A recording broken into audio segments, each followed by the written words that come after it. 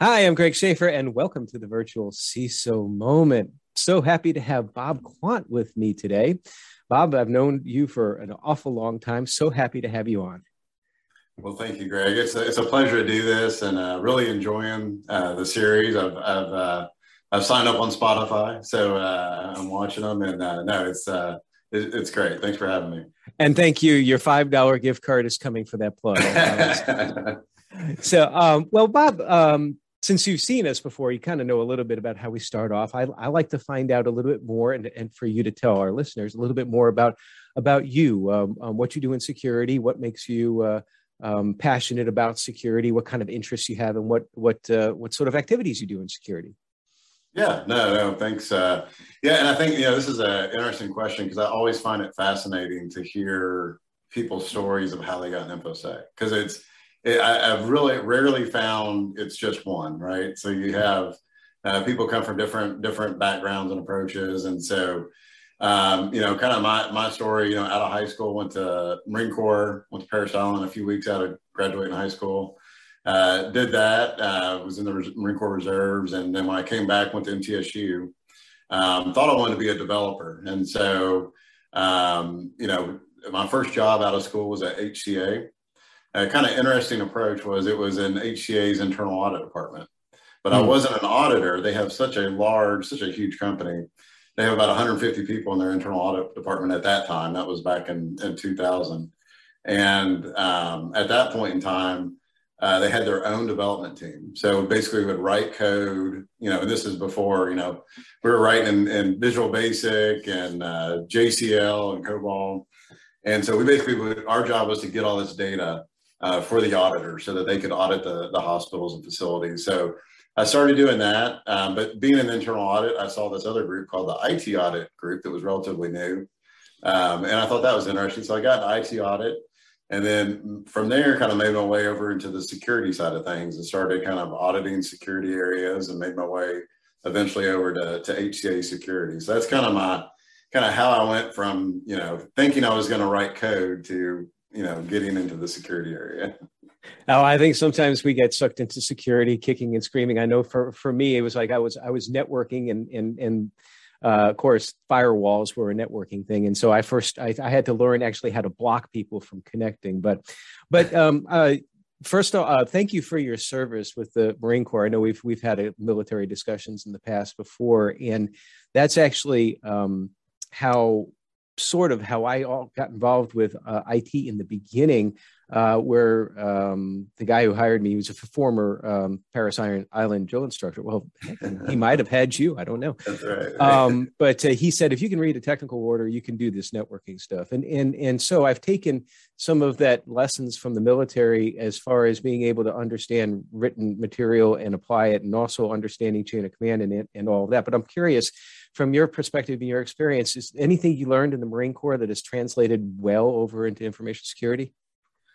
So I was in the infantry, so there's no like specific skill sets there that I think would call over outside of the key thing is I think the discipline, right? The discipline, the ability to kind of also maybe, see the bigger picture a little bit, like you're one cog in the wheel that makes everything happen. So the military is one of those things where I would definitely, for young people that are starting out, it's such a great way. Like, I know you were in the Air Force, and, it's such a great way to just start life, out of high school and kind of see what's out there. So, but no, I mean, yeah, those are some lessons I learned.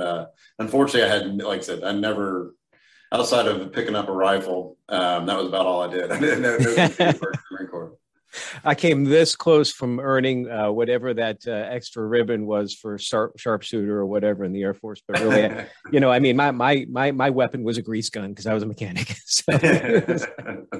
Well, as you know, we talk a lot about small and mid-sized businesses, and I know you work just as I do with small and mid-sized businesses. And there's obviously, we're recording this April 1st. No jokes about April Fool's Day.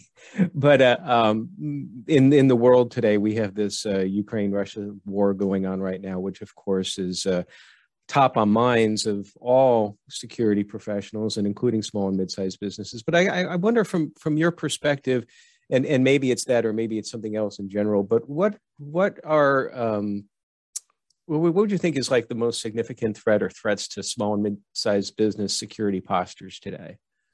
Yeah, and that's, it's one, you can't get away from the news, right? Everywhere, everybody's aware of, what's going on. I have a lot of my clients, I'm sure you do, that are always asking, hey, what's the latest on the Russian Ukraine, and are we, at risk?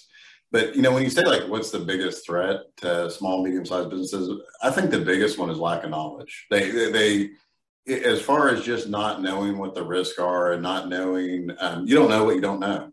And so when I go in, a lot of what I do, what I enjoy doing with small, medium-sized businesses is education. Just, okay, this is, these are some things that you can implement, like multi-factor authentication. It's relatively easy to implement. We've all been chirping that, for years, but it just goes a long way to protecting your organization. And so, I do think all those threats that are out there, you need to be knowledgeable. Similar to like what we saw with Okta last week. there's so many.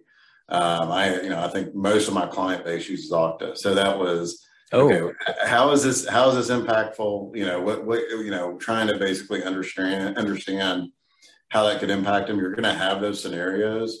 But to me, and again, I know I'm preaching the choir here to probably a lot of this group, but if you just get back to the basics, that's my biggest thing is, things like MFA, like Microsoft. We used to all talk bad about Microsoft, but Microsoft really has some great solutions now, like Windows Defender, that you can purchase for really not, significant cost to what, something to have something like a CrowdStrike or something like that would cost. And again, CrowdStrike's a great product, but just maybe for a small company may not be the right solution. But yeah, that's kind of my thought is trying to educate small, medium-sized businesses on how can they take small incremental steps to improve their program. You're going to hear all the threats and things, and you got to be able to react to them to some degree, but you can also get lost in that. And if you get back to the basics, I think that's the key.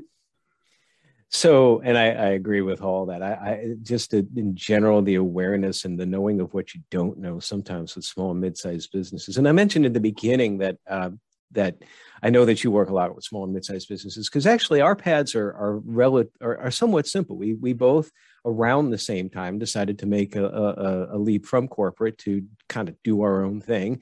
And that's been several years now. So tell me a little bit about that experience with you, and it's Bullseye Compliance, right?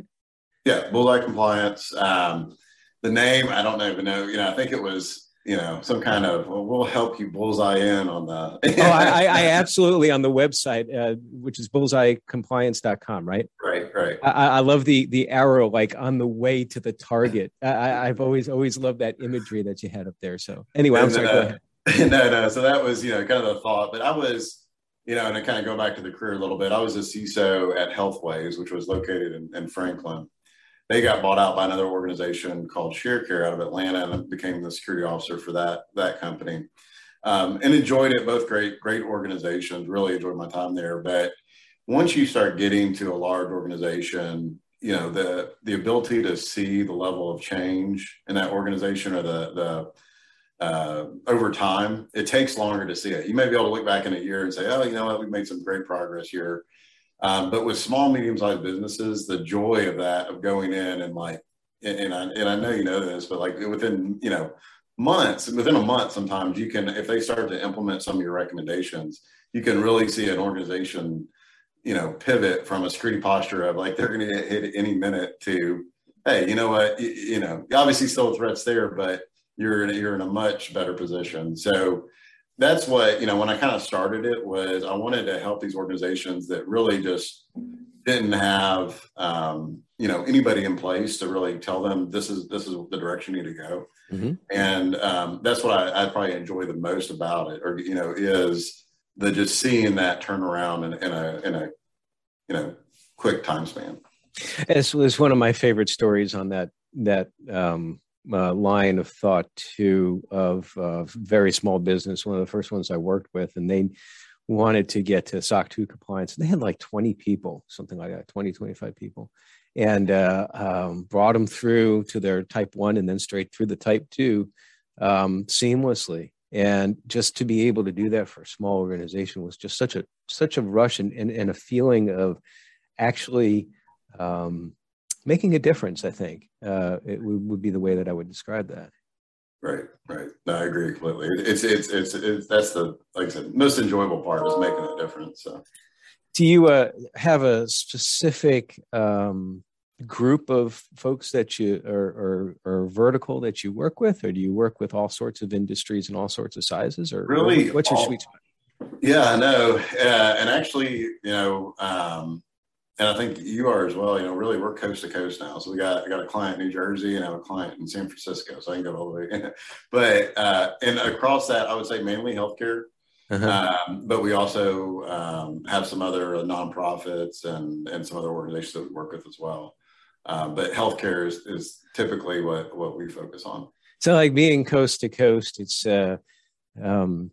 we were virtual before virtual was cool, because now everybody's doing this. You look back 4 or 5 years ago, nobody did the Zoom stuff or anything. Right. The only video thing out there really that everybody had, I think, was WebEx. And well, I don't know how many people actually use WebEx anymore because, times change. But well, so I know you're very involved in the Nashville community and information security. I know we will always see each other at InfoSec Nashville, which will be this year, I think, likely in September sometime. Have you heard any dates on that?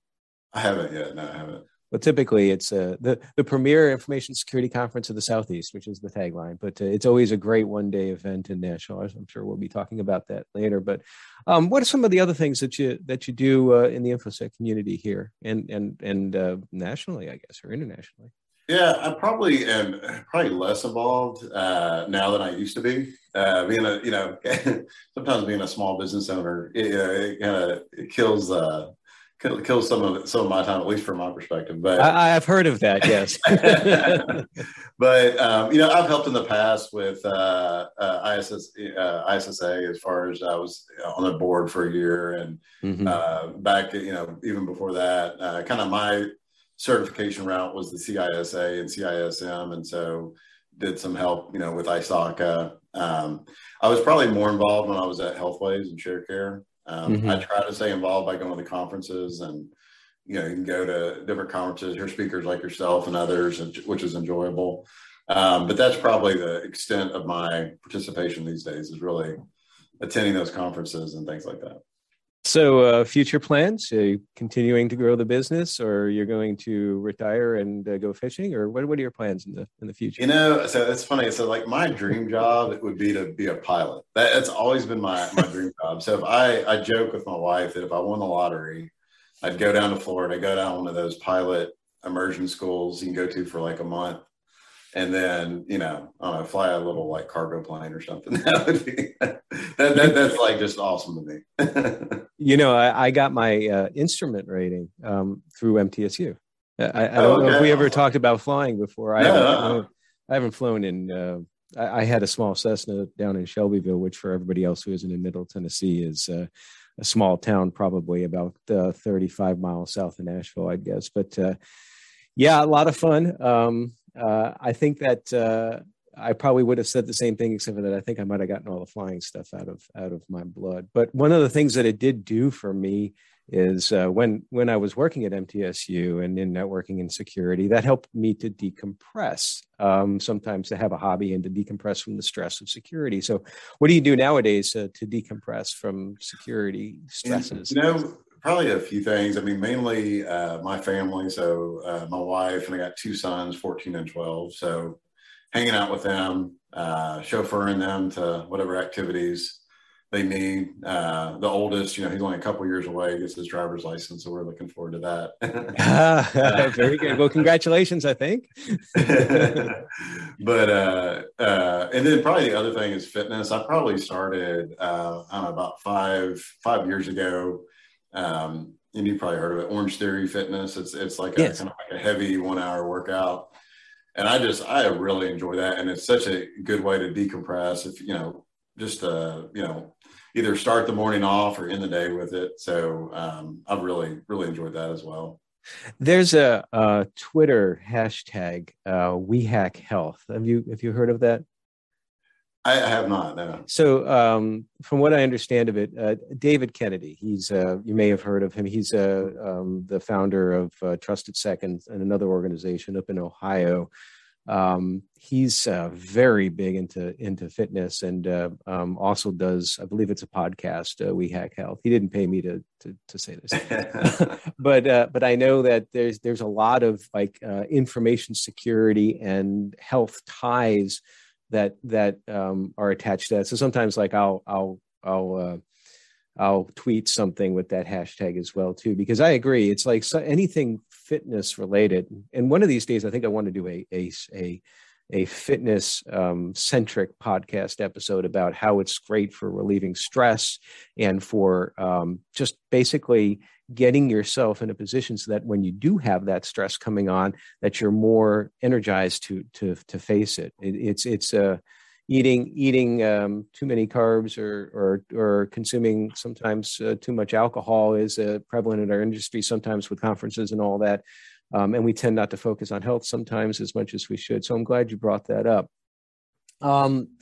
So we're still waiting to figure out what's going to happen with Ukraine, Russia, and the small and mid-sized business issues aren't going to go away.